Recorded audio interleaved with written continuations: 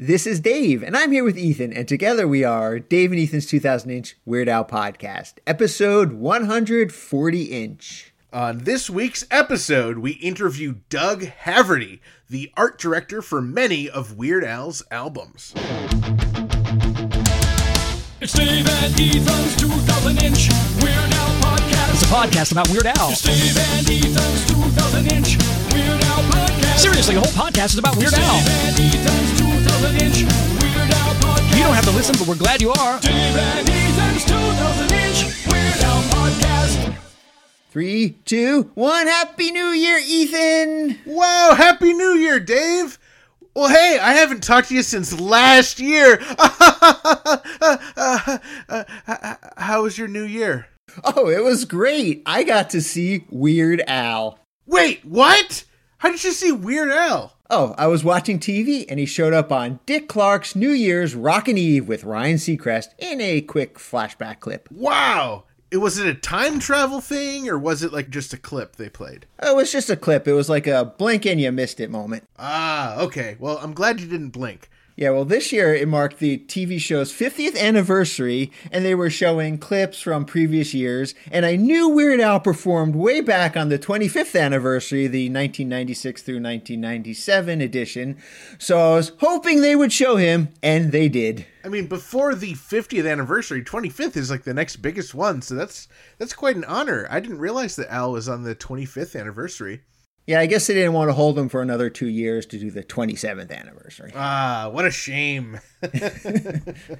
You know, I actually remember watching this live when it happened, back when Dick Clark was still hosting and it was still called Dick Clark's New Year's Rockin' Eve. Dave, do you think that eventually when Ryan Seacrest dies or leaves the show, will it be called like Dick Clark's, Ryan Seacrest's, and then the new host's New Year's Rockin' Eve? Yes, it'll be called Dick Clark's New Year's Rockin' Eve with Ryan Seacrest with Dave and Ethan. Yes, I forgot that we will host that one day. Okay, so you were watching back in 96, 97. Was it just Weird Al performing? No, actually, there were a bunch of performances. I know Kiss performed, and there was another band called Presidents of the United States of America. Maybe you've heard of them? Anyway, were you watching live back on New Year's Eve in 1996, Ethan? If I was, I couldn't tell you. I have no idea, Dave. I was 6 years old. Anyway, I remember watching it live, and I remember seeing Weird Al perform 2 songs, Amish Paradise and Gump. And the second one, Gump, was kind of fun because the Presidents of the United States of America were there in the audience, and they got to watch it. How awesome. Yeah, it was kind of funny because the President of the United States, they went to them to get their reaction. And at first they did this, oh my gosh, I've never seen anything like this look, which was obviously staged. And then later on they cut to them again in the audience. And they were dancing and doing high kicks and stuff. They were really having a good time. Oh, that's awesome. Oh, wait, does that mean the ball's dropping again? No, that noise means that we have a message on the 347 Spatula Hotline, the official hotline of Dave and Ethan's 2000-inch Weird Al podcast. Oh boy, all right, it's time for our intern Frank to play the message. Hi, Dave and Ethan. This is Lee Seitz, a.k.a. Eclectic Lee. I've been an Al fan since Eat It, and my lame claim to fame is getting Bermuda to link to my site, Great Weird Al Words Count, from WeirdAl.com. It's always driven me crazy how, at a casual listen, there's no difference between the original mix of Christmas at Ground Zero from Polka Party and the alternate mix from Headline News, but it hasn't driven me crazy enough to sit down and figure it out. Until now, I figured the answer was out there. I just hadn't bothered to look. But now if Dave and Ethan don't know, this must be addressed. So, after repeated listens, I figured out that, first of all, there is no air raid siren in the background during the instrumental section in the middle of the alternate mix, but it is there in the original. Second, the glockenspiel, which you hear mainly during the instrumental in the middle and the Jingle Bells bit at the end, is on the left in the original mix, but centered in the alternate mix. And, of course, there seem to be other minor mixing differences, but those are the most noticeable ones I found. So, I hope that helps. I I look forward to listening to more podcasts. Thank you. Bye. Wow, Lee, thank you so much for the call and for doing that amazing work to help us figure out once and for all what the difference was between Christmas at Ground Zero and Christmas at Ground Zero alternate mix. And you know, Lee wasn't the only one to alert us that there were differences between the two versions. Our friend and the comedy music historian, Jeff Morris, sent us a whole list of differences that he found. Now, some of these are similar to what Lee found, and some of these go even further. So, Dave, how about we just read through what Jeff sent us? Sure. So the first thing that Jeff noticed is that the bells in the intro on the alternate mix get louder in the left channel as the intro progresses and are generally more pronounced in that mix, while in the standard mix, they stay the same volume and don't overpower the sleigh bells as they do in the alternate mix. He goes on to say the woodblock tick-tock sound seems to get louder in the alternate mix at the end of the intro and has echo, while in the standard mix, it stays the same volume and is relatively without effects. The intro bomb descending is centered in the alternate mix, while at the end of the intro in the standard mix, another descending sound comes in from the left channel. The explosion after the intro is in stereo on the alternate mix, while it's in mono on the standard mix. And also the drums are louder in the left channel in the standard mix, while they're centered in the alternate mix. Al's vocal is a slightly different recording for the lyrics. In the crowd, we can dodge debris while we trim the tree underneath, while the rest of the vocal is the same take as the original version. The standard mix has an air raid siren in the solo section, while the alternate mix either doesn't have it or it's completely buried. The bells or xylophone in the solo in the standard mix are almost unnoticeable in the alternate mix. And finally, the siren goes on a bit longer at the end of the alternate mix. Well, we want to give a big thank you to Jeff Morris for sending through his analysis. We want to thank Lee for sending through his analysis. And Dave, I think at the end of the day, what does all this prove? At the end of the day, this just proves that they're pretty much the same version. Absolutely. Now, if you want some more information and you want to check out Jeff Morris's website and this list that he compiled, head over to dmdb.org and you can just search for Christmas at Ground Zero to check the full list out. And now it is time for This Week in Weird Al Related News.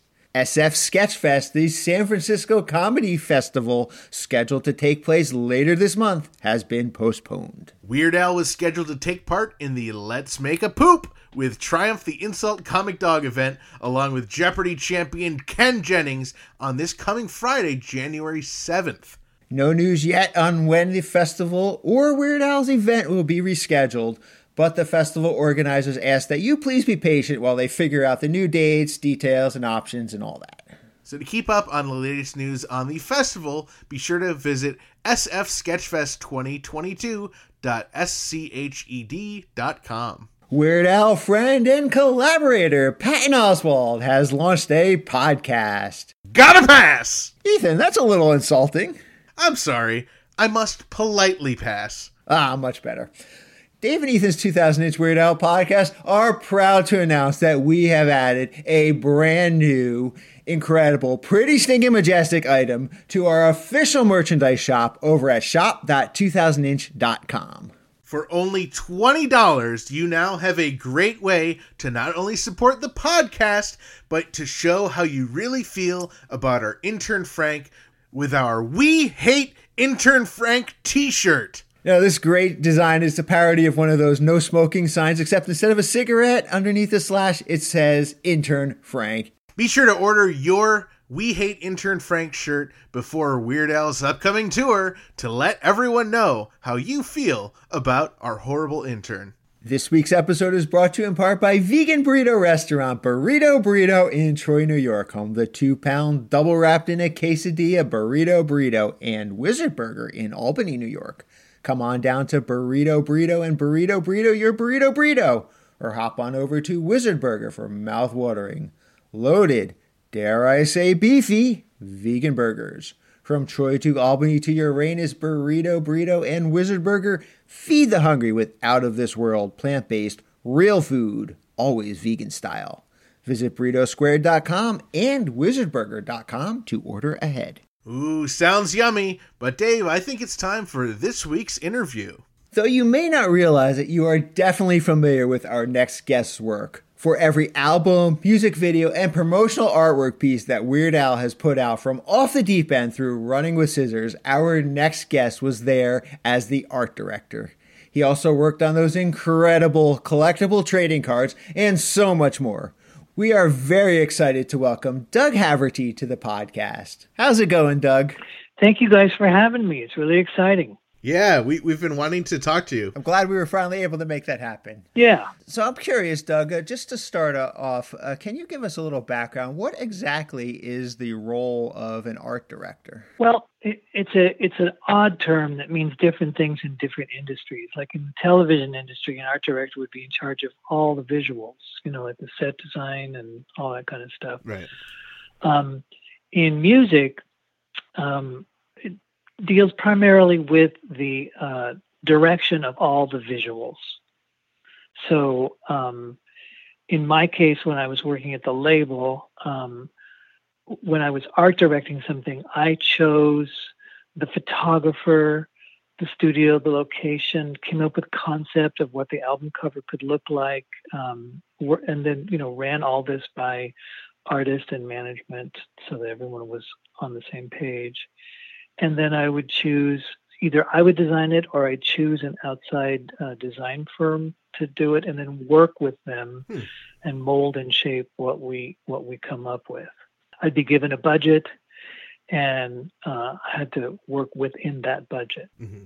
Oh, wow. It was all visual. So that would be, we'd do a photo shoot and then I would look through the whole photo shoot, edit the pictures that I liked, and do some mock-ups of covers. And then from that, we would say, okay, well, you know what? This could be the album cover. This could be the first single. This could be the second single. This could be the poster. This could be a flat. This could be a banner ad, stuff like that. So we'd figure out kind of like the whole campaign. I was also in charge of the music videos. Now, that doesn't always happen at every label. Sometimes they have someone who's just in charge of music videos. And that's all they do. But I was sort of in charge of all visuals. Wow. Well, that's a lot. Wow. So did you work directly for Scotti Brothers, or were you like a contractor? Yes. Okay, so you worked with them? Yes, I was on staff at Scotti Brothers. Oh, very cool. How did your career take you to be an art director? Well, I started doing graphics in college. I was the graphic designer for the student body office. Like, so if we had a concert with a group or a speaker or a comedian or somebody was coming to the school, I would make the flyers. So that's how I got started. And I just sort of always did that. And prior to working at Scotti Brothers, I worked at A&M Records for 13 years. And that was like being at Camelot. It was just a wonderful experience. I've always collected records. I was the person who skipped lunch, saved their lunch money so they could buy a record at the end of the week. I'd ride my bike to the store, I'd buy a record. Wow. I stored all my records by label. I was very anal, like Al. If an artist jumped labels, that I put them in two different sections because I had them in catalog order by label. Wow. But yeah. So imagine that kid getting to work at a record company and working for Herb Alpert. That's exactly who a collector would want to work at a record label. Yeah. Oh, well, and the label was filled with people like that. So, I mean, all these people, there were like 250 people there on the A&M lot, which used to be the old Charlie Chaplin movie studio. We're all like that. We all love music. We love artists. We love going to concerts. It was hard to get people to leave, to go home, So, and Herb Alpert was just great. He created a label that was what he called artist oriented. So the artist was always involved in all the decisions. They had control of what was put out. And he didn't want to have any artist do something that wasn't organic to their own talents. Like in the 70s, everyone was putting out disco albums. And he said, no, don't put out a disco album. You're not a disco artist. You do your own thing. We'll find an audience for the music you make. So I worked there for 13 years, and my boss, Chuck Gullo, was offered the presidency of Scotty Brothers Records. A&M had been sold to Polygram, and he invited me to come with him and say and be his vice president of creative services. And he said, I've known lots of creative people through all kinds of labels, and you're the one I want. Wow. So, like, how can you say no to that? Yeah. Wow.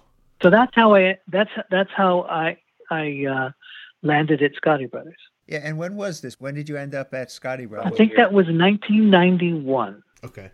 Yeah. And I was already a Weird Al fan. Oh, yeah? Okay, well, that was my... Oh, yeah. That's my next question. When I had a friend that worked at Scotty Brothers, and we would trade records all the time. So whenever there was a new Al album, I got it. Wow. That's so cool. Yeah, I was going to ask that too.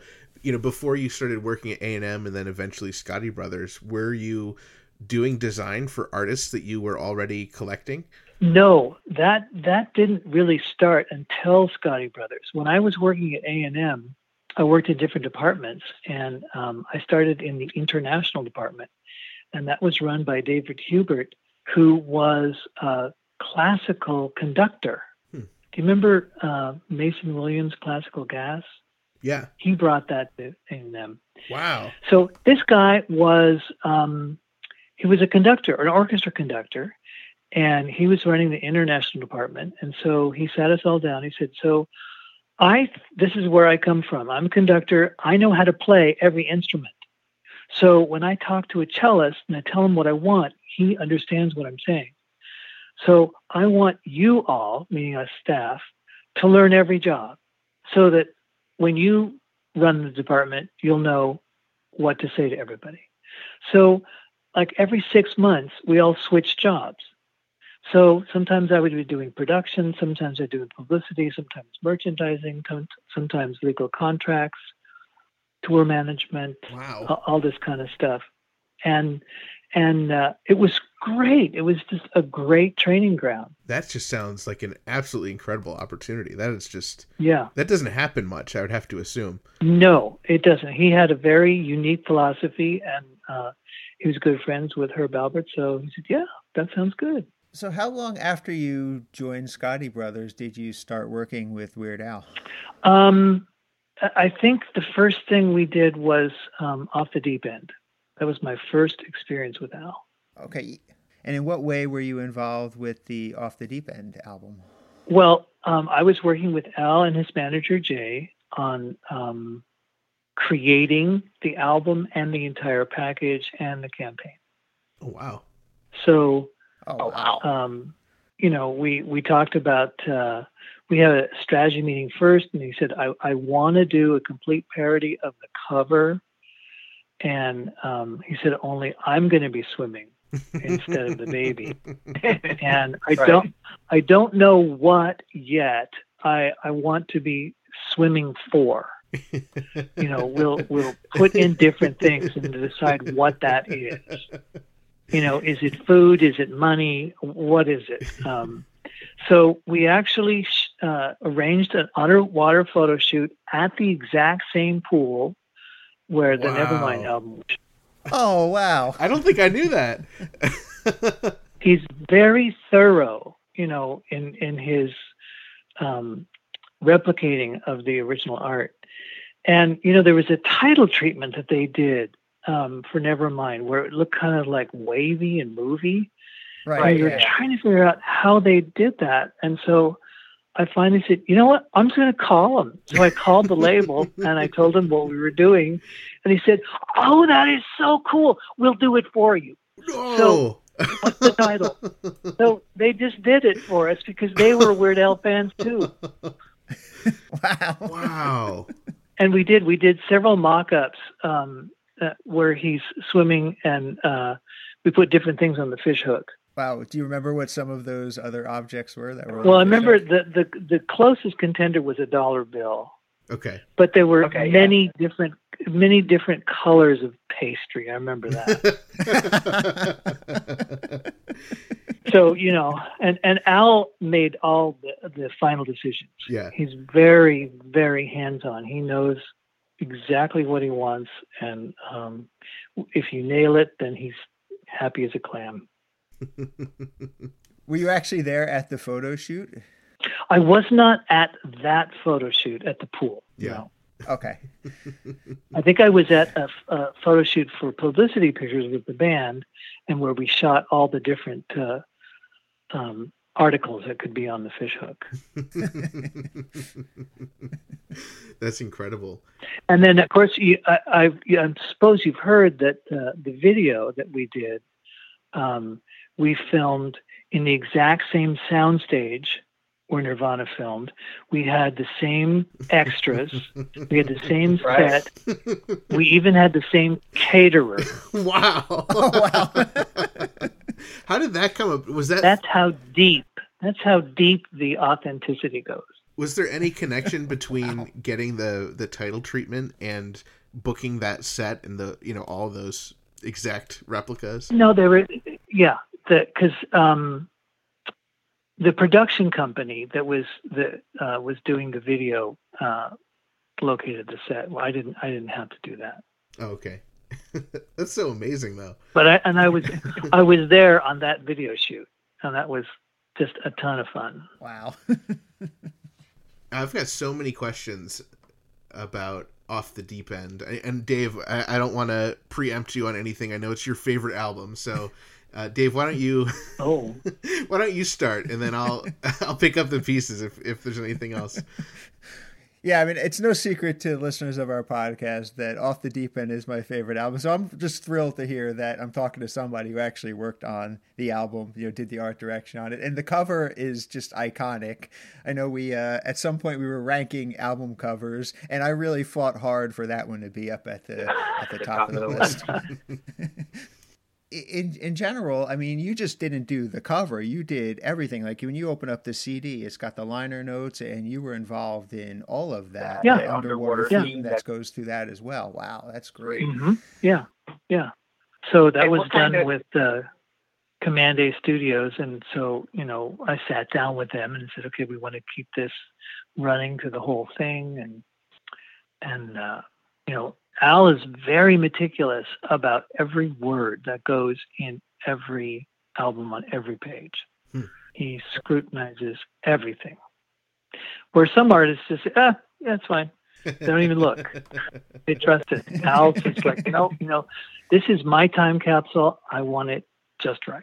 Now, for something like that, does Al give you a guidance as to here's what I have in my mind, and then you have to take it and put it out on paper, or I guess paper at the time, right? Or maybe it was digital, I don't know. But you have to put it out for him to look at, or is it something that he basically says, well, why don't you come up with some ideas and I'll pick what I like the best? Yes, that's kind of the way it was. So we put all the elements together.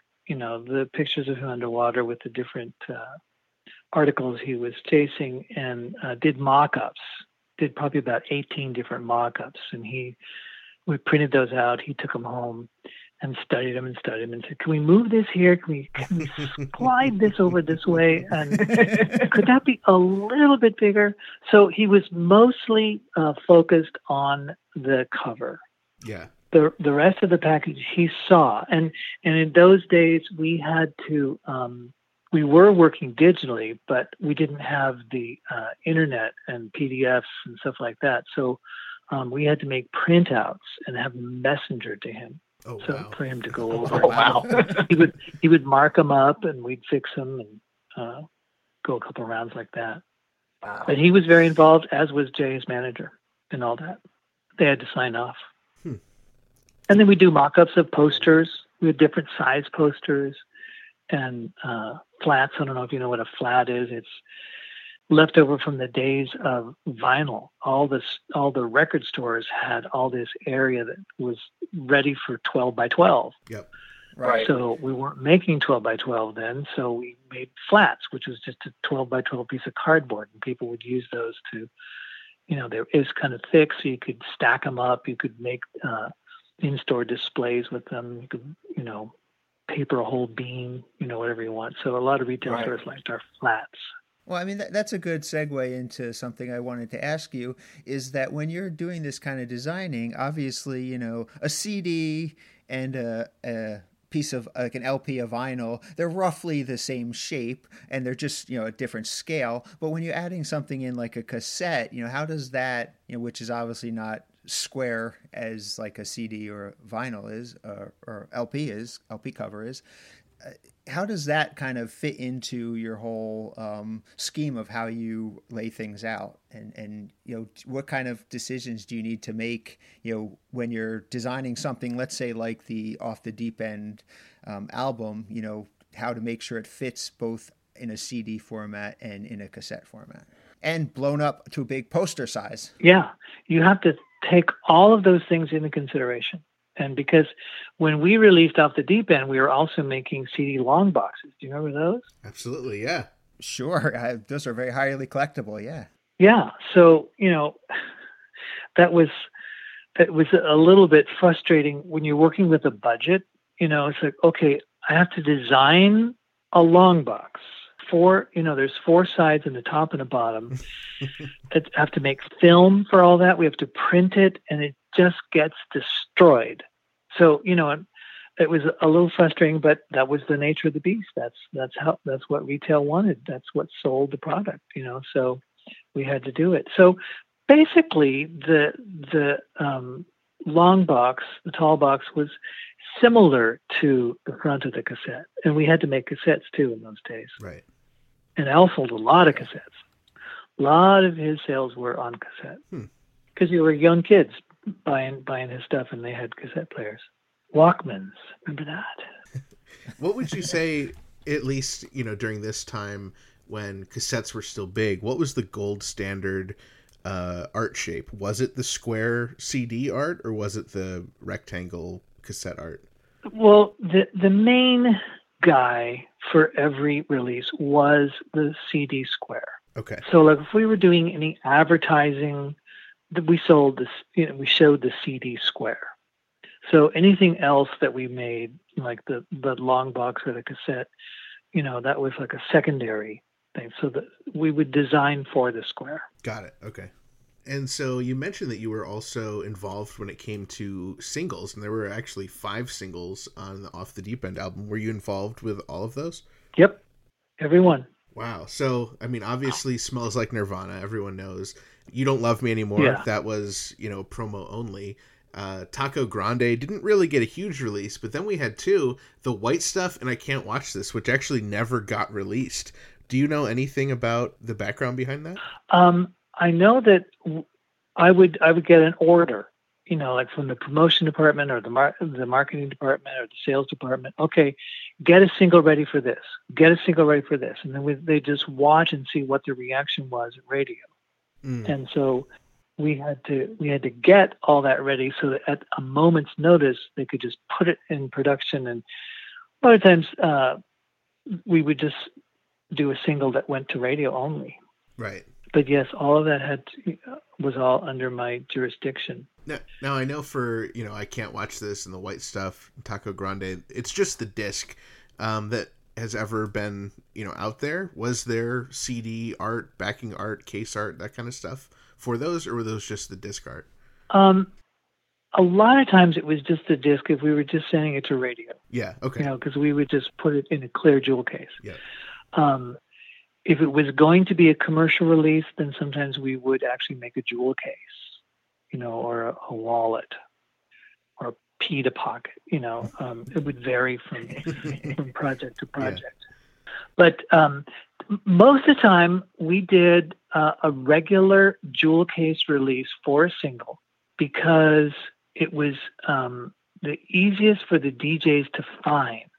Because if you just put a disc in an envelope and send it out, then it's like, where is it? I don't know. And they have everything racked on a shelf. So if it's in a jewel case and there's a spine that has the name of the song and the artist that's easy to read, then it's going to be easier for them to find.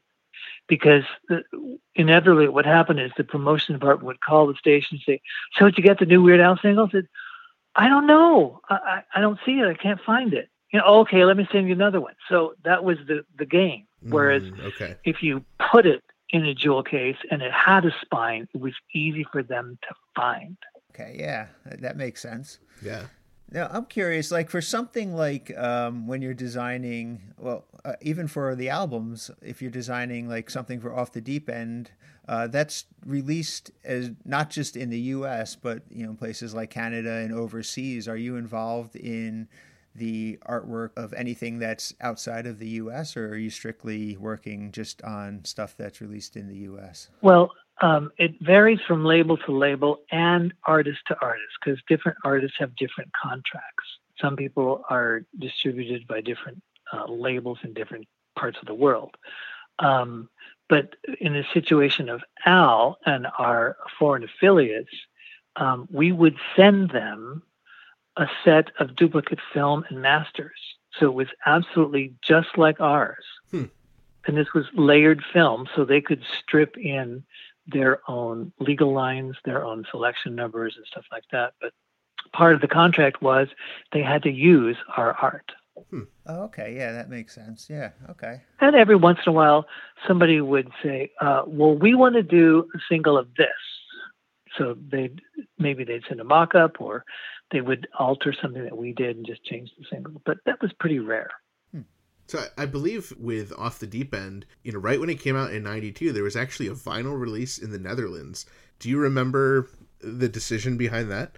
No, but I know that there was a manufacturing center in Holland, and they manufactured LPs and CDs there and distributed it throughout Europe. So the manufacturing center was in Holland, and like almost everything said that, on the little legal lines there, but it wasn't exclusively for Holland. Okay. Like Polygram, CBS, BMG, they all had manufacturing centers, a centralized manufacturing center, and they were usually in Holland. So if you saw one that said Holland on it, it may not have been strictly for Holland. That they might have had that in Belgium and France and Spain. I'm curious on the that release. It was kind of weird because it was, until vinyl became more popular, it was the last, I guess, official Weird Al vinyl release. But what's really weird about it is the picture quality is very poor. It almost looks like a bootleg when you're looking at it. Would there be instances like that where, maybe you guys didn't get to approve the final, or you didn't know they had, a poor printing done of it until after the fact? Well, having worked at A&M International for 13 years, I saw all kinds of inferior reproductions of the product. I bet. And, since people would send us samples and say, "Oh my God, what did they print this on? Tissue paper?" I mean, the cardboard was thin, it was bent, and the colors were muted. So it was a constant source of frustration. We were always thrilled by usually anything that got done in Japan, because their quality was excellent. Oh, yeah. I don't know what happened with the Off the Deep End vinyl release. I suspect they were sent CD film and just enlarged it. Okay. And, when you enlarge it, the quality suffers. And who knows? I don't know what kind of approval process that went through. If they sent an actual print copy to us, to the headquarters, and they signed off, I don't know. Or if maybe they just said, "Hey, we're going to put this out. We're going to use your film." And I think probably somebody just said, "Okay." Right.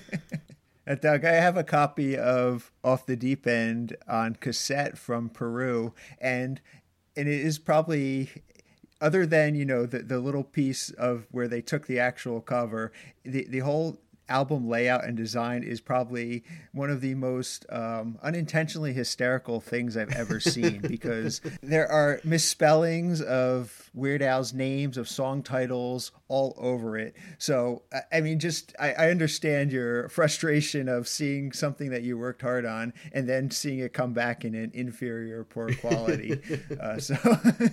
And you just have to know that we sent them film of our release of our cassette. Right. And they just took it upon themselves to probably use the film for the cover, and then they just relayed out everything. Somebody's secretary, in the sales department probably just. So I'm curious about now the singles that were actually released off the Deep End, the Smells Like Nirvana and the You Don't Love Me Anymore. What can you tell us about the cover of the You Don't Love Me Anymore single? Do you remember designing, what went into the design of that cover? It's for people who haven't seen it, it's a picture. It looks like it's almost a still from the music video of Weird Al and Jim West with really long hair playing the guitar, and it's in black and white like the video was. Yeah. Typically what I would do is when we were shooting a video, I'd hire a still photographer to be on the set. And so that's what I did for that. And ironically, that video was shot at A&M. So it was like going back to my old stomping ground. And so that's what we did, and I would typically do that. We'd either use those pictures for publicity or to use on product. Oh, the other thing I was going to say about You Don't Love Me Anymore, that was filmed at A&M, and it was a kind of a parody of a group on A&M called Extreme, which was pretty much a heavy metal band, and they had one soft ballad that they did, and it was their biggest hit. So here's this headbanger band, and on the Lark they did a soft ballad, and that's the one that became a huge hit. And that's how Jim's hair is fashioned to look like Nuno Bettencourt from Extreme. So that's what that's about. Now, there's kind of this controversy in the music video for You Don't Love Me Anymore where someone on set put like a condom on a mic stand or something like that. Do you remember that situation? I do not. Yeah. I mean, it's possible that it happened, a crew member or something. But so after you worked on Off the Deep End, what was your next project with Weird Al? Did you work on the Food album? Yes. Okay. So, we at the label wanted a Weird Al album every year. It's like, okay, you got another one? We want another one. But Al was, very particular about when he released something. It wasn't anything that was organically planned, like, oh, I have to have an album out in September. No. It was like when the right song comes along for me to parody, then I'll put the album out. And so he'd go into the studio and record the other tracks. So he'd have a bunch of tracks ready, and maybe he'd do a couple of parodies, but he was always waiting for the big one. Right. And then we would put something out. So I think we were ready for another album, and that song hadn't come along. So that's when the idea came up to do the Food album, because so many of his songs deal with food, and I think his fan base all love all those food songs. So we thought, hey, let's just put the Food album out, and then those kids that like all the food songs, they'll have them all together. Because this was before iPods and stuff, So we'll make the magic for the kids. Now, we had on the podcast a while back Mr. Lawrence, who did the artwork for the Food album. Do you remember working with Mr. Lawrence at all? And do you remember who reached out to work with him? It was Al. And I'm sure Al would be the first to tell you this too. Al was not enamored of the idea of putting out the food album. Right. He did it. He allowed it to happen reluctantly. Right. And but he was aware of Doug Lawrence, and he said, "Oh, if we have to do this, maybe we can get Doug to do it." Doug Lawrence. And so I don't know if you guys know LA or not, but at the time I was living in Burbank, near the Burbank studios, and so was Doug. So I went and picked up the art at his apartment, which was like 2 blocks from my house. Wow. Oh, wow. That was the extent of my dealing with Doug. You know, he delivered this illustration that Al had seen and approved. So it was okay. Let's just go for it. We got the cover. And then besides, the cover or the rest of the artwork on the album, was that you, or was that designed by Doug Lawrence as well? Well, some of it was designed by him, and some of it was just taken from the illustration because it was a large illustration. Right. So we just used portions of it on different areas. And the CD artwork itself, was that you? Yes, I art directed that. Okay. There's kind of a rumor out there that, the drawing of this, monster eating Al and all that's left are his bones was sort of a take on, the record label maybe picking clean Al's discography by forcing this compilation. Do you remember any conversations about that, or is there any truth to that? I was not privy to any conversations that Al had with Doug Lawrence, Right. But that was sort of the general feeling that we got. Yeah. He was not in favor of this album. So, it's sort of like, okay, well, if you're going to, make me do this and sacrifice, then I'll be the sacrificial pig with the apple in my mouth. Oh, it's so great. Yeah, one thing that Doug Lawrence mentioned in our interview with him was that he did not know what happened to the original artwork that he had. I guess he handed it off to you, but after that point, he had never seen it again. Do you know the current location of the food album artwork that was done by Doug Lawrence? I suspect that it is in the archives.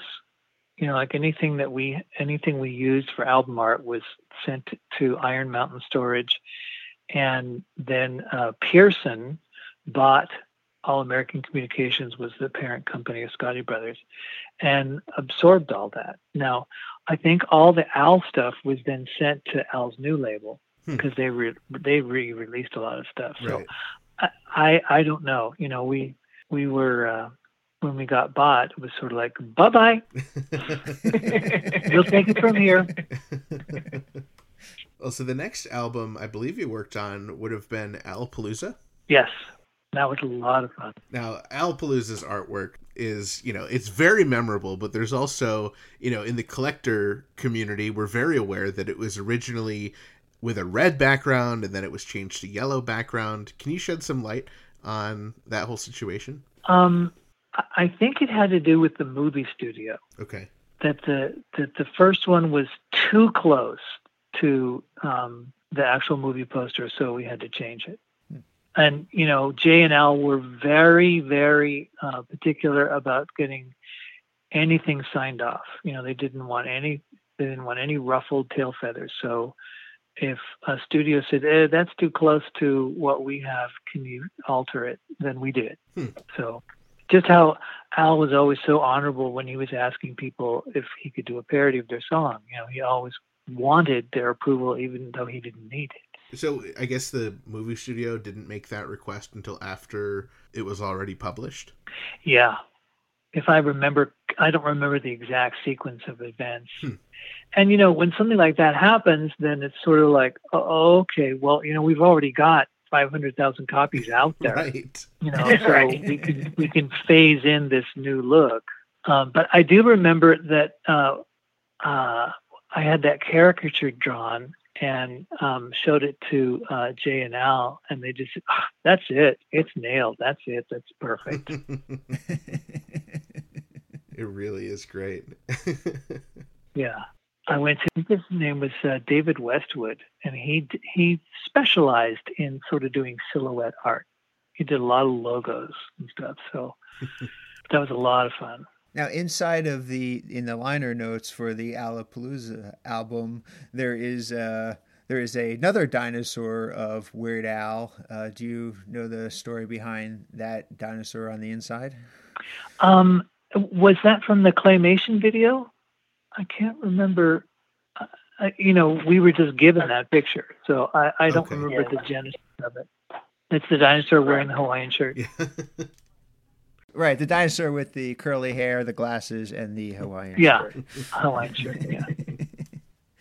And then there is, of course, some other pictures of Weird Al in there where he's making all these goofy poses, and one where it looks like he's almost inside of like a dryer or something, and his face is all distorted. Yeah, that was early days of Photoshop. Like, look what we can do. We can twirl this. Oh, fun. Well, we need to stop the interview right there, but don't you worry, we'll be back next week with even more from the great Doug Haverty. Thank you so much to Doug for joining us. We learned so much amazing, pretty stinking majestic information chatting with Doug. I cannot wait for everyone to hear more of our incredible interview next week. Remember last week when we were calling David Grant Dave Grant? Yeah, of course. Why was that again? Oh, I have no idea. I never really pay attention to our show. You never pay attention to our show? Oh, I highly doubt that. Well, I highly doubt that you highly doubt that. All right, here. Let me quiz you on things only a Dave and Ethan's 2,000-inch Weird Al podcast superfan would know. Sure, I mean, I'll get them all wrong. I guarantee it. What book? What book did David Grant write? The Ruins of Our Past, under the pseudonym Sebastian Shepard, now available on Amazon.com and wolfandwool.com. Wow. Okay. How about... Name the comedy rap icon who you will never see in the same room as David Grant? Easy, that's MC Chalkskin. And you said you would get them wrong. Didn't I? Anyway, head on over to wolfandwool.com and follow at SEB_SHEP on TikTok. This week's episode is also brought to you in part by Discover Darwin, promoting tourism in Darwin, Minnesota. Not only is historic Darwin, Minnesota, beautiful, it's also a tank. Darwin, Minnesota is home to a giant metal tank of water that says Darwin on it. The fresh water housed in the big metal tank is used by residents to brush their teeth, wash their hands, rinse their toes, splash their uvulas, wet their elbows, douse their knees, spritz their armpit hair, and more. So next time your uvula isn't feeling quite moist enough, consider a visit to Darwin, Minnesota on your next expedition. Discover Darwin, more than just a twine ball. And after you visit Darwin, Minnesota, be sure to visit discoverdarwin.biz. Each week, we're able to bring you our podcast absolutely free, thanks to our sponsors Burrito Burrito, Discover Darwin, Jackson Scoggins, and David Grant at wolfandwool.com. And thank you to our amazing close personal friend Patreon supporters, Frank from the Bank, Jake, Jared, Javier, UH Jeff, Kenneth, Scott, Zeb, Adriana, Allison, and Blair. And thanks to the two newest members to our Patreon family, Dave and Brad, and also everyone else in our Pretty Stinkin' Majestic Patreon family. If you enjoy our family-friendly weekly Weird Al podcast, please consider supporting us at patreon.com/2000inch or by picking up some Pretty Stinkin' Majestic official Dave and Ethan's 2000-inch Weird Al podcast merchandise, such as our brand new line of We Hate Intern Frank merchandise over at shop.2000inch.com. Grab your copies of Black and White and Weird All Over and check out our special bonus episode book series where author John Bermuda Schwartz walks us through the book, page by page and picture by picture. Remember, our Patreon family get to hear all bonus episodes early, and they're the only ones who get to hear these secret episodes. And our Patreon family members at $5 and above are entered into our final 2021 raffle. All right, Bermuda, drum roll, please. Congratulations to December raffle winner, Richard Green. He wins an official Dave and Ethan's 2000-inch Weird Al podcast t-shirt, and we recommend the We Hate Intern Frank t-shirt, or any of the others from our merchandise shop over at shop.2000inch.com. If you want to check out all the great perks of being in our Patreon family, be sure to join this year at patreon.com/2000inch. Or your other option is you can just continue being a little cheapskate.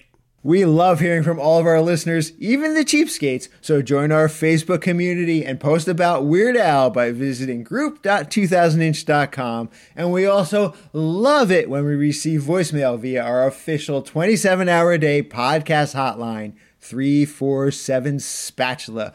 Put it in your phone on speed dial. You might even hear your message in a future episode.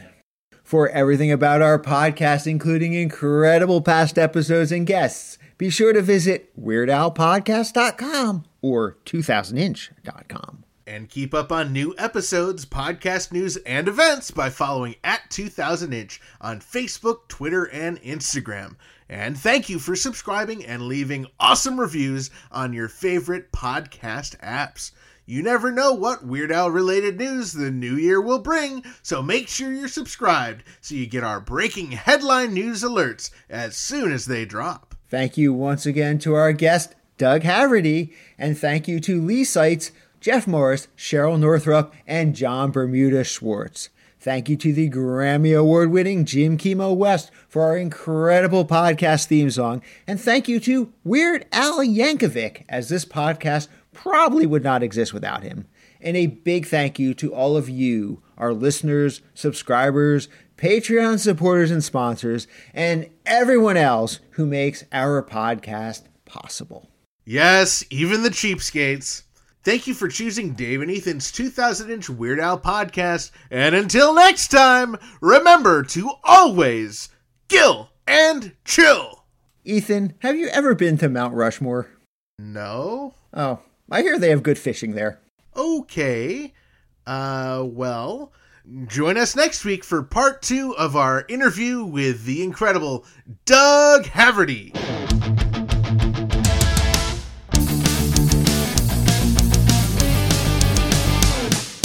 That was Dave and Ethan's 2000-inch Weird Al podcast, episode 140-inch. Our podcast is genius! In France.